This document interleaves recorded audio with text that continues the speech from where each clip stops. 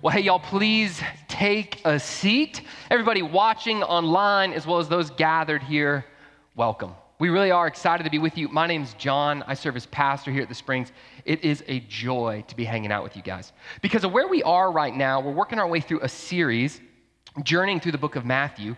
I found myself this past week thinking about something that I don't normally think about.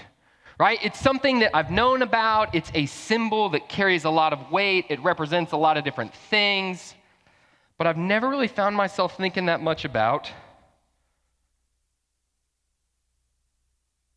thrones. Huh? Can y'all see that? Shout out Circle Arts Theater. Okay, you guys are not appreciative of the arts, but that's fine. No, I found myself thinking about thrones, like kings, queens, dignitaries, monarchies, all that kind of stuff. Who sits on them? What do they mean? It's led to a lot of thought, a lot of research, and just because I don't normally get to sit in one, I'm going to sit in one for a little bit. Here's what a throne represents. Here's what a throne can actually confer, can give to you. You could put the same thing as a crown. Power, authority, autonomy. It's interesting, maybe you've thought about that even when you've seen thrones, maybe you've seen a picture, anything like that, but they carry something. But there's something else, especially when you study them throughout history. They come with more than just power, authority, autonomy. Oftentimes, what is behind those things is a legacy of betrayal, murder, deception. All the way from the really shallow and silly versions to the serious. The shallow and silly versions. Anybody ever keep up? You're not going to admit to it, but with the British royal family? Yeah, some of y'all totally know about Meghan Markle. Kate Middleton. Okay, maybe not y'all. Me neither. I get it. Right? But here's this whole thing. I looked into it this past week. You may not know this. I'm going to walk you through a few dynasties, their relationship to the throne. Queen Elizabeth sits on the throne. She's got two sons, Charles and Andrew. Charles is the heir to the throne. Andrew has always been in the background. Andrew has two daughters. Now, this is according, right, to UK Gossip News, so you can trust all of this, all right? Two daughters, Beatrice and Eugenie. I don't know how that name came about, right? Beatrice and Eugenie. Beatrice, in 2011, there was a scandal. She had her police escort removed from her. She was hurt. She was devastated. It was right about the time Kate Middleton is coming into the picture. Why was she upset? Why was the police escort removed? She was too far removed away from the throne. She wasn't a close enough heir to it. See, because when you get close to the throne, what happens? Power, authority, autonomy. There was a distance. See, that's like a silly, superficial one. You can go all the way back. One of my favorite ones, Cleopatra, right? Famous icon. You've perhaps heard of her, like leader, co-leader of Egypt. Here's what happened with her and the throne, right? Weird times, by the way. She married her brother so they could be co-rulers over Egypt. Over time, there was massive friction between them two. Over the throne, over who would rule, they went to war. Cleopatra and her brother had a younger sister. The younger sister makes a claim to the throne. The younger sister joins the side against Cleopatra. It's now 2 verse 1. She doesn't want to give up the throne. What does she do? She seduces Julius Caesar and gets the might of Rome to come to conquer her brother, to conquer her sister, to keep the throne. Power, authority, autonomy. But it matters who sits on it. Famous king. This was an African kingdom. There was a good king. He oversaw the land and he was raising up a prince. And this prince could not wait to be king. But the king had a brother. The brother made a plot to kill the king and to kill the prince. The brother's plot was successful in killing the king, but the son, he wasn't able to kill the son. The son ended up going into exile for some time until he came back. This is the dynasty of Mufasa, Simba, and then the bad guy Scar, right? See, we know thrones mean something. It's not just a chair, it's power, it is authority. Here's the reason we're talking about thrones. We've been journeying our way through the book of Matthew. There's something unique about the book of Matthew. It is a claim to the people of God, Jews at this point, that Jesus is the King. Last week, we had this view and this discussion about Christmas and the story of a child born in a manger, but now we're going to get to see two different characters and how they respond to someone else having a claim to the throne. How they respond to someone else becoming King of Kings. If you know this story, if you grew up around church or you've been to a Christmas service, you perhaps know. Today we're going to talk about the wise men in King Herod. Or to say it differently, Magi, or to say it even differently, we three kings of I don't know the next part, right? We're going to compare and contrast. How do they respond to this question? Who sits on the throne? See, it may be different. You might not be a part of a dynasty, right? You might not be part of like royalty by any means. I'm not. If you are, it'd be cool to talk to you about it, right? But here's the reality. The throne, it's symbolic to you and me in different ways. It speaks to this reality of what you want and what I want. We all want to be king. We all want to be queen. You have a desire for power. You have a desire for authority. You have a desire for autonomy. In just the same way we'll see the wise men and we will see King Herod wrestle with and answer this question, who sits on the throne? You and I have to ask ourselves that question too. There are times in my life where this creeps in. Even this week as I've been thinking out the throne, staff, they came to me and they were talking to me, hey, John, there just seems to be some changes in you recently. I said, well, what do you mean? Well, John, you seem to be a little more demanding, a little more controlling, a little more directing. And I said, what do you mean by that? Could you show me kind of what you're talking about? Well, we gave it away with some of the pictures there, right? It's this idea before my life, it's described by sitting in a normal chair. That's a normal John. But then over time, I have this tendency to what? I want to sit at the throne. I want what I say to go. I don't want to be challenged. I don't want to be disagreed with. Some of you, you're the same way. You're this way in your households. You are controlling. You are demeaning. You can even rationalize it by saying you're right. But it's led like a tyranny at times, not out of love. You can do this at the place of work where you are. You can call yourself the boss, or you can just be the employee. But you create this tone, and when people make you feel threatened, what is it doing? It compromises your sense of your kingdom, your throne, your crown. I get it. But here's the thing. If you're a follower of Christ, we get no throne. We are made a part of the royal family because we are adopted by the King. But His is the power. His is the authority. His is the throne.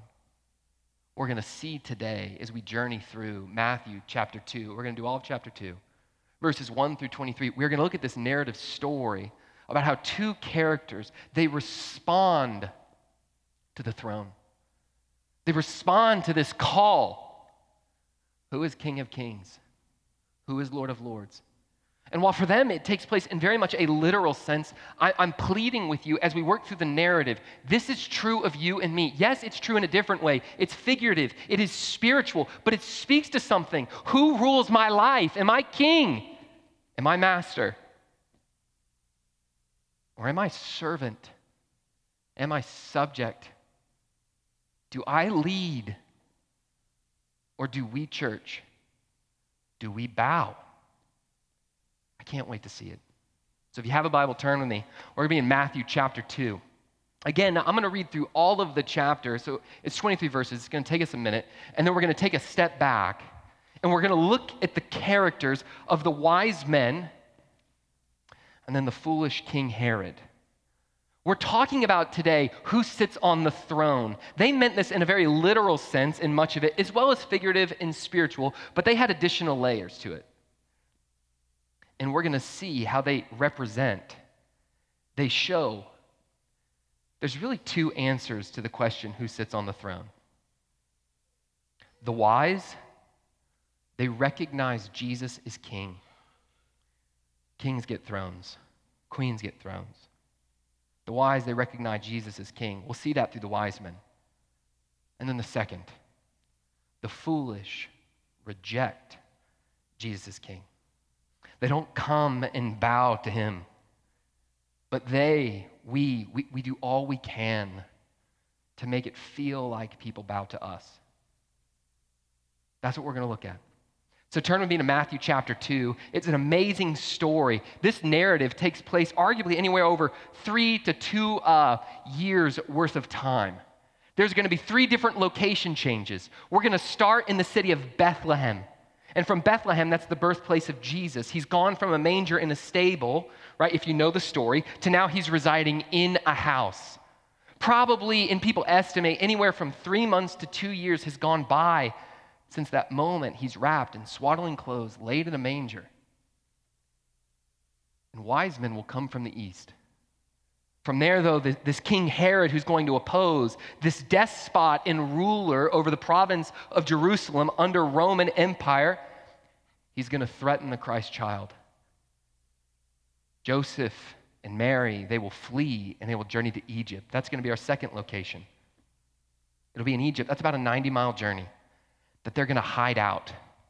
They'll hide out for about 2 years. And then they're going to come back. But on their way back, they won't be able to return to Bethlehem. Why? Another king would want to take the life of Jesus. And so they're going to go to Nazareth. So that's our location changes. That's how we're going to set this up. So grab your Bible, read with me all of Matthew chapter 2.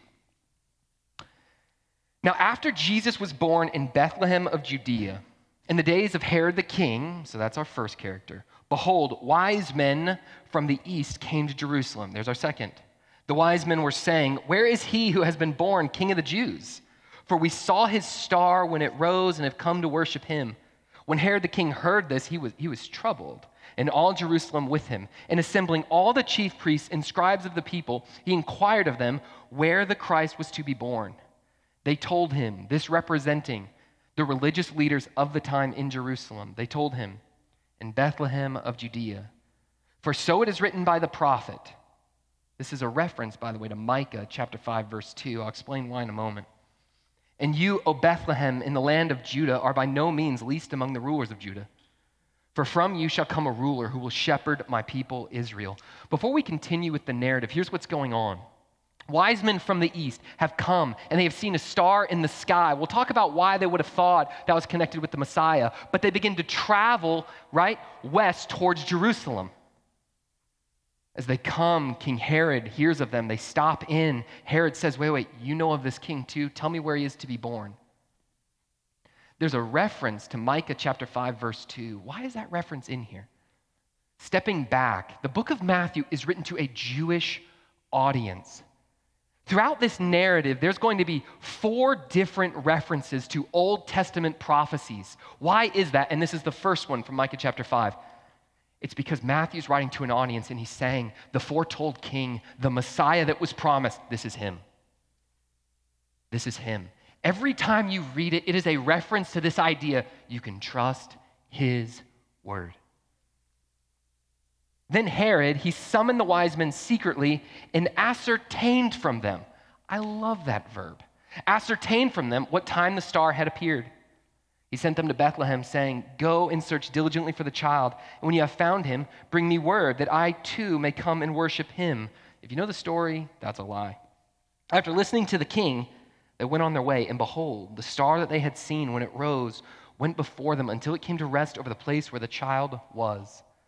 When they saw the star, they rejoiced exceedingly with great joy. We don't have enough time to talk about it, but this should be what marks followers of Christ as they are pursuing, they are approaching the glory of the King.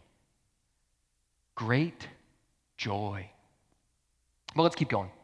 And going into the house, they saw the child with Mary and his mother. They fell down and worshiped him. Then, opening their treasures, they offered him gifts, gold and frankincense and myrrh. And being warned in a dream not to return to Herod, they departed to their own country by another way. Now let's keep going. Now you're going to have the location change. We're in Bethlehem. Now when they had departed, behold, an angel of the Lord appeared to Joseph in a dream and said, "Rise, take the child and his mother and flee to Egypt, and remain there until I tell you, for Herod is about to search for the child to destroy him." And he rose, he took the child and his mother by night, and departed to Egypt. And he remained there until the death of Herod. This was to fulfill what the Lord had spoken by the prophet. "Out of Egypt I've called my son." Second Old Testament reference. This is a reference to Hosea chapter 11. Again, why is Matthew doing it? He's saying, this is the foretold Messiah. They said he would come. He has come. Fascinating thing to think about, though. Mary and Joseph, birth of the Christ child. Literally, Jesus, he's at best an infant in this time. And appearing in a dream, they're told, flee the country. Why? Someone is coming to kill your boy, and likely with your boy, you. It continues on. Then Herod, when he saw that he had been tricked by the wise men, he repented of his sin. He realized Christ as Savior child, and he went to worship him in honor and in faith. No, you guys asleep? Still with me? Okay, that's not what happened. When he saw he had been tricked, he became furious. And so what does he do? He escalates. He sent and killed all the male children in Bethlehem and all that region who were 2 years old and under, according to the time that he had ascertained, again, still love that verb, ascertained from the wise men. Then was fulfilled what was spoken by the prophet Jeremiah. Reference number 3. This is Jeremiah 31:15. A voice was heard in Ramah, weeping in loud lamentation. Rachel, who was seen as a mother of Israel, Rachel weeping for her children. She refused to be comforted because they are no more. Third location. But when Herod died, behold, an angel of the Lord appeared in a dream to Joseph in Egypt, saying, "Rise, take the child and his mother and go back to the land of Israel, for those who sought the child's life are dead." He rose and he took the child and his mother and went to the land of Israel. But when he heard that Archelaus was reigning over Judea, that was Herod's son, was reigning over Judea in place of his father Herod, he was afraid to go there. And being warned in a dream, he withdrew to the district of Galilee. And he went and he lived in a city called Nazareth, so that what was spoken by the prophets might be fulfilled, that he would be called a Nazarene. There's so many things that you could teach out of this chapter. You could teach about the providential path of God, how using the evil hearts of broken men, he is directing his people in faithful steps. How every moment, what is he telling Joseph? He's not telling Joseph the end destination. He's not telling Joseph how it all works out. He's going from location to location, moment to moment, depending on him. And every time there's fear, every time there's threat. And in the entire time, you could talk about how Joseph, how Mary, were they wondering, what are you doing, God? Why would you lead us this way? If he is your son, if he is the king, stop them, end them. You could teach all of that. You could teach the amazing faith that was in the heart of this family to protect their child. Having an idea of what was true of him, the Messiah, the promised king, the Savior. But absolutely, I imagine carrying a doubt, carrying a worry. But I want to go back to something that's even more primary. I want to go back to, again, addressing who sits on the throne. See, for Mary and Joseph, they recognized, even in their child, this child that I protect will come and be provision for my sin. They recognized this boy as King of Kings, Lord of Lords. But then you see two different responses from the wise men and King Herod. And here's what I will put before you as we begin to talk through those.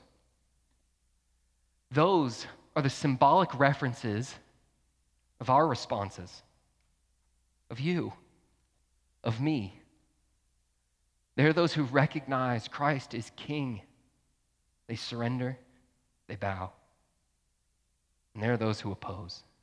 Maybe it's not an opposition like Herod, but trust me, it is an opposition. So with that, I want to look at who sits on the throne. I want to see how this question is answered by two different characters in this narrative. So as we ask ourselves who sits on the throne, the first way that we want to talk about this is this idea: the wise recognize Jesus as King. The wise recognize Jesus as King. In order to see that, though, I need to share with you some background on these wise men. You might know them as called the Magi, or we referenced it before, three kings. Tradition holds that there were three of them. Now, we don't know that for sure. Why do we think there were three of them? They gave three gifts, right? Church tradition has a name of them: Gaspar, Melchior, and Balthazar. That's part of the reason why we think there was three. Maybe that's true, but Scripture, we're not entirely sure. They did not arrive the night of Christ's birth, despite pretty much every Hollywood production, including the animated one called The Star, that I highly recommend to you all, right? They did not arrive the night of Christ's birth. It was likely months, maybe even short of a few years. They had come from the east. Where was that? That was likely Persia, or to say it differently, modern-day Iran.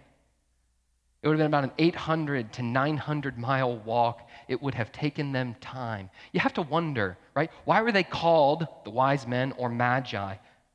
Right? They're coming from Persia, but they had an understanding of something. You could call them like a soothsayer or even a magician, or what they did, almost like astrology. They would study the stars. But why did they know that a star arising in Israel would be symbolic? Why did they know it should be different? Well, if you study astrology, or if you know an astrologer, you know stars don't just really appear like that. It's not how that quite works. So there's that. But if you know your Old Testament, and we're not going to go all the way into this, they, by all accounts, likely knew of a Jewish prophet, a man of God, by the name of Daniel. You see, their people had come and conquered Israel and taken all of Israel's faithful leaders, including Daniel. Daniel had so demonstrated himself to be a man of God, capable leader, competent in every way, that he was put in charge of the Magi. And he told them these prophecies. He told them the word of God. So there were these men. They were not Jews. They were at best Gentiles. Huge racial tension between them. And what's the first thing you're seeing? Who's coming apart from one, Mary and Joseph? And then if you know the story, the shepherds come next. But then it is the wise men. It's the wise men. They studied the stars, and when they saw this one moving, they connected the dots. Amazingly enough, they trusted this. And they walked 900 miles. My family, they live in Georgia. I tracked it. For me to go home, that's 1,000 miles. Ain't walking that. But they, as an act of faith, likely in opposition to the own pagan rituals of their homeland, likely knowing the prejudice they would face in Israel, they came to worship a king. So what takeaways are there from these wise men? Those that recognize Jesus as king. I've just got three quick ones. They believed God's word. Imagine that. They knew the Old Testament word of God, and they trusted it so much, they came. Verse 2, it says, "Where is he who has been born King of the Jews? We saw his star when it rose, and we have come to worship him." Let me ask you, they're willing to risk life. They're willing, and you know the story, they're going to run from Herod. Why? They trusted, they depended, and they believed. We hear, and right now I'm talking to Christians. Do you trust? Do you depend? Do you believe God's word? See, because here's the thing. What claims that Jesus is king? What makes his divine appeal to kingship? It's his word. If you don't trust his word, you won't trust him as king. Wise men, wise women, wise human beings trust the word of God. The second thing, they bowed to Jesus. Those who recognize him as king, they bow to him as king. In our culture, like to bow, it carries such this like negative connotation. But the word I'd put to it is it's privilege. He's like the big brother that you love to follow because you share the same father who's adopted you into a family of royalty. You're not jealous. You don't backbite. You don't do that. There's moments where you don't understand. There's moments where you absolutely ask why. There's moments where you say, I need you to help me. But the heart posture is you bow. Verse 11, talking about the wise men, they go into the house. They saw the child with his mother. They fell down and they worshiped him. It's amazing. Worship here, you could literally translate it to bow. It has this posture that upon demonstrating the king, these men fall down. They prostrate themselves before God. And they bow. What does it mean to bow? To surrender, to pay homage, to acknowledge who has the power, who has the authority. Third thing, I love this, they bestowed gifts. What do the wise do when they recognize Jesus King? They bestow gifts. These kings showed up with gold, frankincense, and myrrh. Now, we don't know exactly why those three things, but scholars speculate. They talk about that gold was a gift given because it demonstrated the deity and the purity of Christ. They talk about frankincense being given. It was incense. It was meant to show how Jesus' life was this fragrant offering to God on behalf of the people. And the third thing, myrrh. You know what myrrh was used for? It was an embalming fluid. Myrrh meant to point to his death and his sacrifice. They came and they gave tribute. It speaks to this idea that so many times you and I, even if you believe in him as king, you and I wrestle with what parts of me in my life do I hold back? What parts do I keep for myself, or do I come and do I go all in? This can be everything from my honest obedience, my entertainment choices, my finances, the health of my marriage, how I come and I treat other people. I want to hold that back. I want to hold that back. But what if you and me, we really recognize that he is king? He doesn't just want the part of you that's used to showing up on a Sunday morning or tuning in online. But he really died for you, and he loves you so much that he wants all of you. And if you were to trust him with like the really hard parts, the parts that you don't want to give up, the parts that right now you've just become so used to the brokenness, the anxiety, the pain, the confusion, the control. It's like a fish that swims in muddy water because that's all they know. But what if we really said, I'll give you all? What would happen? It speaks to this theme of what wise men do when they recognize Jesus as king.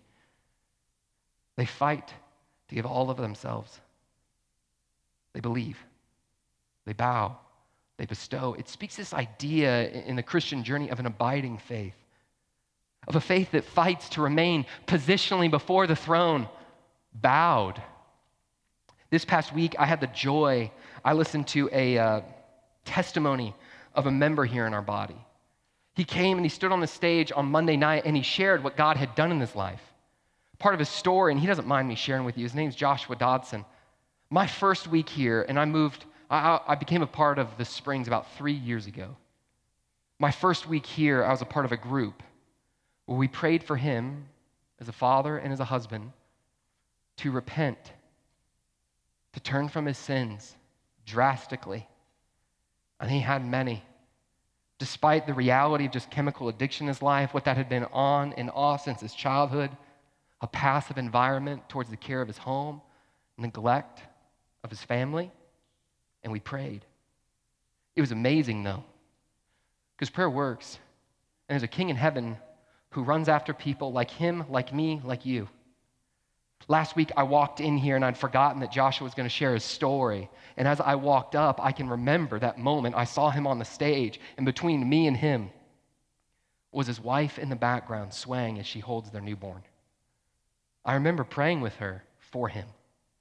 And he was up on this stage, and he allows me to share with you an aspect of his story that I think it illustrates this point of what happens when you and I really view him as king. We don't give part, but we give all. He said this in his testimony. He wrote, even after a year and a half of no drinking, so he has experienced a sense of sobriety in his life. He said, I still experience temptation, but my response to that temptation has changed. Instead of giving in, I'm able to reach out to my accountability partners, and he puts a / his community group, right? Springs, we do these community groups here. He said they point me back to Christ, his truth, and we pray.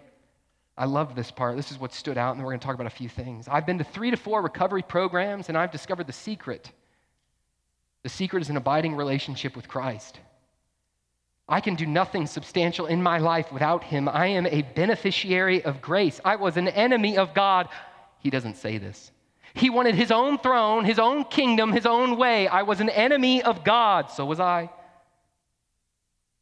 I loved sin, hated the light, but now I am a son.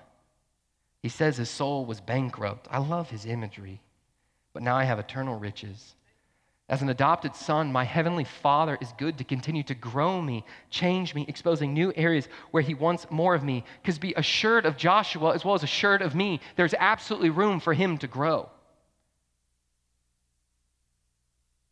He continues to show me, though, how a daily dependence on him will inevitably expose where I can still take ground, whether that be pride, anger, or thought life. There's so many ways I see God continuing to pursue me. I love this. Sobriety was just a beginning. A few key phrases that I want to pull out of that to demonstrate this point of what it means to recognize Jesus as king. Because when you do that, guys, again, here's the premise. You're bowing with all of you. It's not just part of you. There is this truth where though you are a Christian, maturity draws you from belief to bowing, from bowing to giving. But here's the heart of what he says, talking about what it looks like to recognize Christ as king in moments of temptation. What does he do? He reaches out to other people that want to serve the king. He said, they point me back to Christ, his truth, we pray. Favorite line, he says, I have discovered the secret. What's the secret? An abiding relationship with Christ Jesus. He says it's a daily dependence on him that exposes where there's ground to take. And then I love this. I see God continuing to pursue me. Sobriety was just a beginning. Did you notice the trajectory of even his heart? When you come and you bow before the king, you recognize him. Yes, you can start with the external and it works its way internal. He's always after the heart. He does not want to force you. He did not force those wise men to walk into the house to see Mary, to see the Christ child, and force them to fall on the ground and bow. They did it, and what was their emotion as they approached the house? With exceeding joy. Like, what if you really felt that way about Jesus? Like, what if you really felt that way about honoring him to where even as you come, your pursuit of him, it wasn't marked by a supposed to or a shame or a guilt or an obligation, but love, like real love. He's not a tyrant, but he is king. And when you acknowledge who sits on the throne and you fight to recognize him as king, it brings change, joy. Whether it's chemical addiction or control, whether it is alcoholism or anger, sexual brokenness, self-righteousness, you pick it, he brings freedom. But freedom comes to those who bow. And they bow to the throne out of love, not because their parents said to, not because they're told to, but because he so loves you that he died for you. But not all want to bow. Not all want to recognize. Many, and this is where some of you are today, and that's absolutely okay. We love that you're here, but many sit not in a heart of recognition, but with a posture of rejection. So now I want to look at King Herod. I want to look at King Herod to see how, yes, wise men recognize Jesus as king, but the foolish reject him as king. So we're not going to go back and read through the whole thing, but I do just want to pull out a few thoughts as we look at Herod's life. First off, a little background on him. Your Bible, it has a few different Herods in it, right?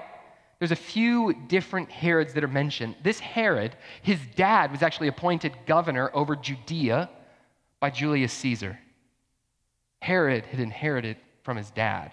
Now, under the Roman province, they came to him and they actually gave Herod a title.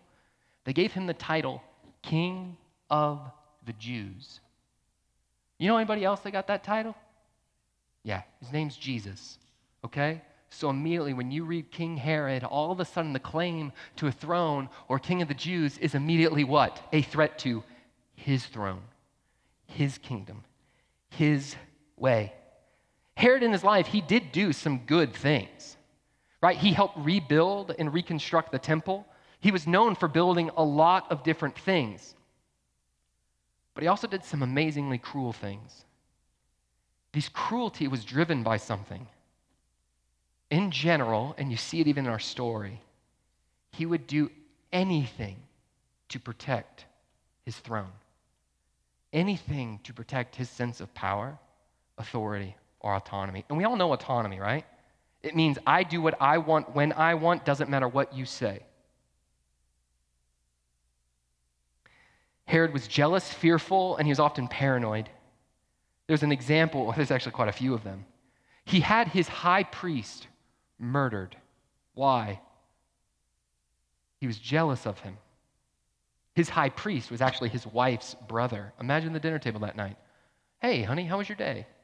It was all right. I had your brother killed. That would be an awkward dinner, okay? That's what that would be like. Good news. He then later killed that wife. Killed that wife, killed her mom, and then killed 2 of their sons. Why? He had a son he wanted the throne to go to, Archelaus, and he didn't want anyone to threaten the right to the throne. Herod was a bad guy. What are some takeaways from King Herod that show how the foolish reject Jesus as king? And when they reject, I'm not saying they go on literally like a killing spree. But you can come, it is in vogue, it is culture, it is celebrated to reject Jesus as king now. Just because Kanye put out an album about it doesn't mean the world changed on it. God, we got to look into current events with y'all sometime. All right, what's true about how the foolish reject Jesus as king? 1, Herod did not believe God's word. Herod was even told of this before. Herod, he was considered Jewish, but really he was an Edomite, if you know your Old Testament. But do you remember in the story, he calls for the chief priests and the scribes. Those were the religious leaders of the day to come and say, tell me from God's word where the Christ child is to be born. They reference it. They are the ones that read Micah chapter 5 to him. They are the ones that tell him, here's where he's to be born. Herod doesn't use that as a chance to recognize not only the truth of God's word, but the authority of Jesus. He uses that to almost set a GPS coordinate for where he could go and he could take the life of the child. Foolish people do not recognize the truth of God's word. 2, what's another thing? Herod obviously did not bow before Jesus. It seems very simplistic and obvious. But the wise men came, they fall before, they bow, they give tribute and recognition as king. And what does Herod do? He sends people out to find Jesus as an insurance policy. He has children murdered under the age of 2. How many kids? Historians think it's anywhere from 10 to 100. Why? Bethlehem, it was not a large town. But the scripture there, it gives reference to not just Bethlehem, but in the surrounding region. They don't know how far it went. He did not bow. He did everything he could to hold on to his own power, his authority, and his own rule. See, there's this truth that when you want the throne, we at times will kill to keep it. Now, I could use multiple examples from history. I've already used a few. But here's the thing. When you feel threatened in your marriage, you use words to bring destruction so you can gain control.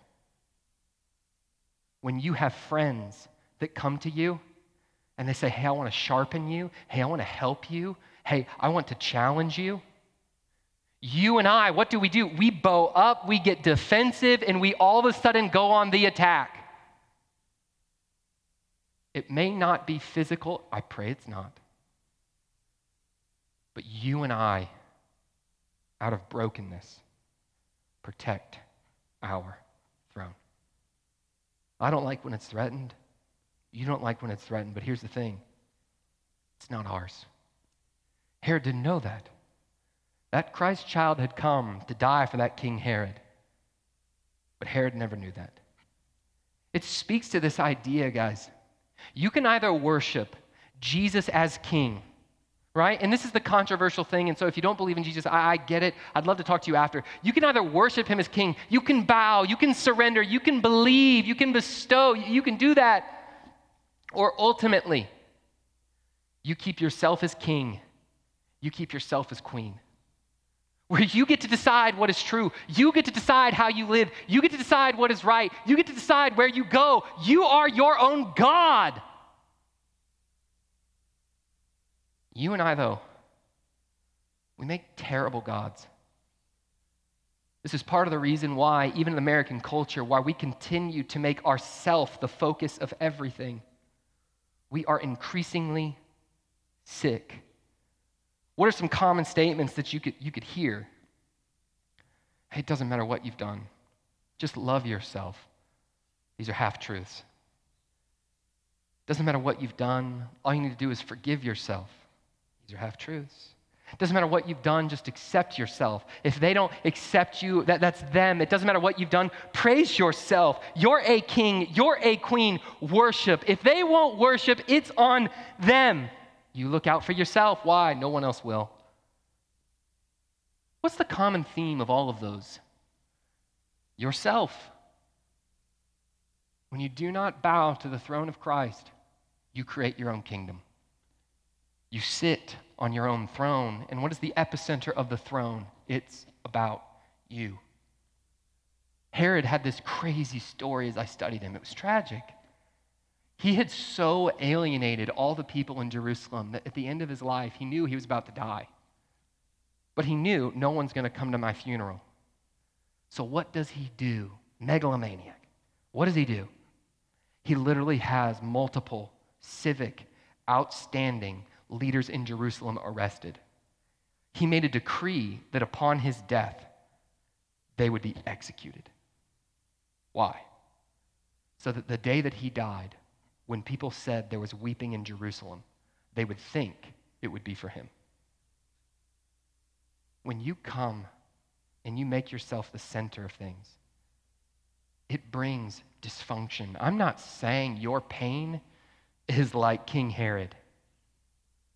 But what I'm saying is there is a king that has come to set you free. You and I don't make great rulers. We don't make great kings. He still makes us a part of the royal family, though.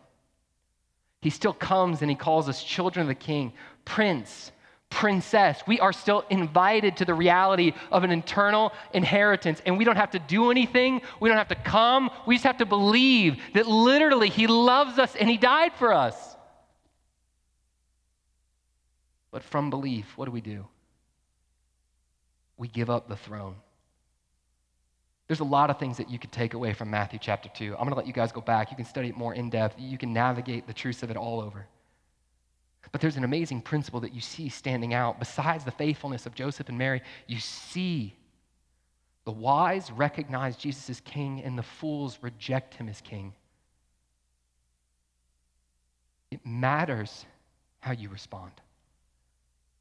I'll close with this, is I thought about the throne this week and what it means, the ways that I try to hold mine, look out for mine, my family, my job, the Springs, my friends, my community group. You pick whatever you want. The ways that you can come and, man, you count your bank account, your life is in your status, your relationships, your friends, how people perceive you. You're terrified that your spouse would say something negative against you publicly because it just cuts you to the core. Why? Because it's your throne and you're held and enslaved by insecurity. Not freedom. Or the moments where you love Christ, you want to follow, and you're growing in joy. Like people are looking at you and they're seeing your life change. Why? You're getting healthier. How do you get healthier? You continue to give him the throne. Your kingdom come. Your will be done.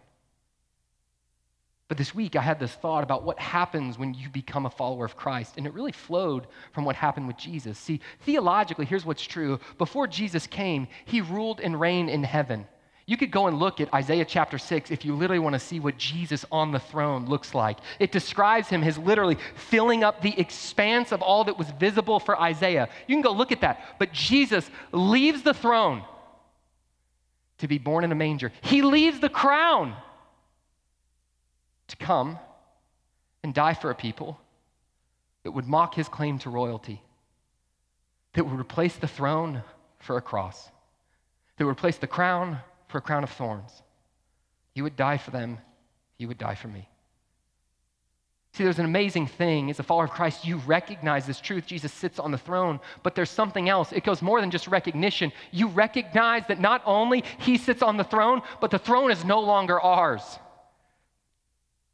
What is our life to be? Our life is meant to be a sacrifice. It's literally meant to be, the biblical language it would talk about is laid down on an altar. We not only recognize he gets the throne, we not only bow, but our life, it's meant to be poured out. And as you do it, what do? You find life in the kingdom of heaven. You find life following the King Jesus. You find life knowing I don't want the throne, even though I want the throne, keep me from the throne. Really changes you. It doesn't mean life's just always easy. It doesn't mean it's not filled with complexity or doubt or wonder. But it means you know who the King is. He's a good King. He's died for you. He loves you. Believe that. And if you believe, this passage pleads with you and me. Give him the throne. Let me pray. Lord, I thank you for your word, just what you do, even as you teach it to me, you teach it to us. Would you help us to lay that down? Would you help us to give that to you? We sure do love you. Would you help us to love you more? And God, those who don't know you, those who are wrestling, would you change hearts? Would you make wise men out of Herods, just as you did with me? We need you to do that. We love you. Amen.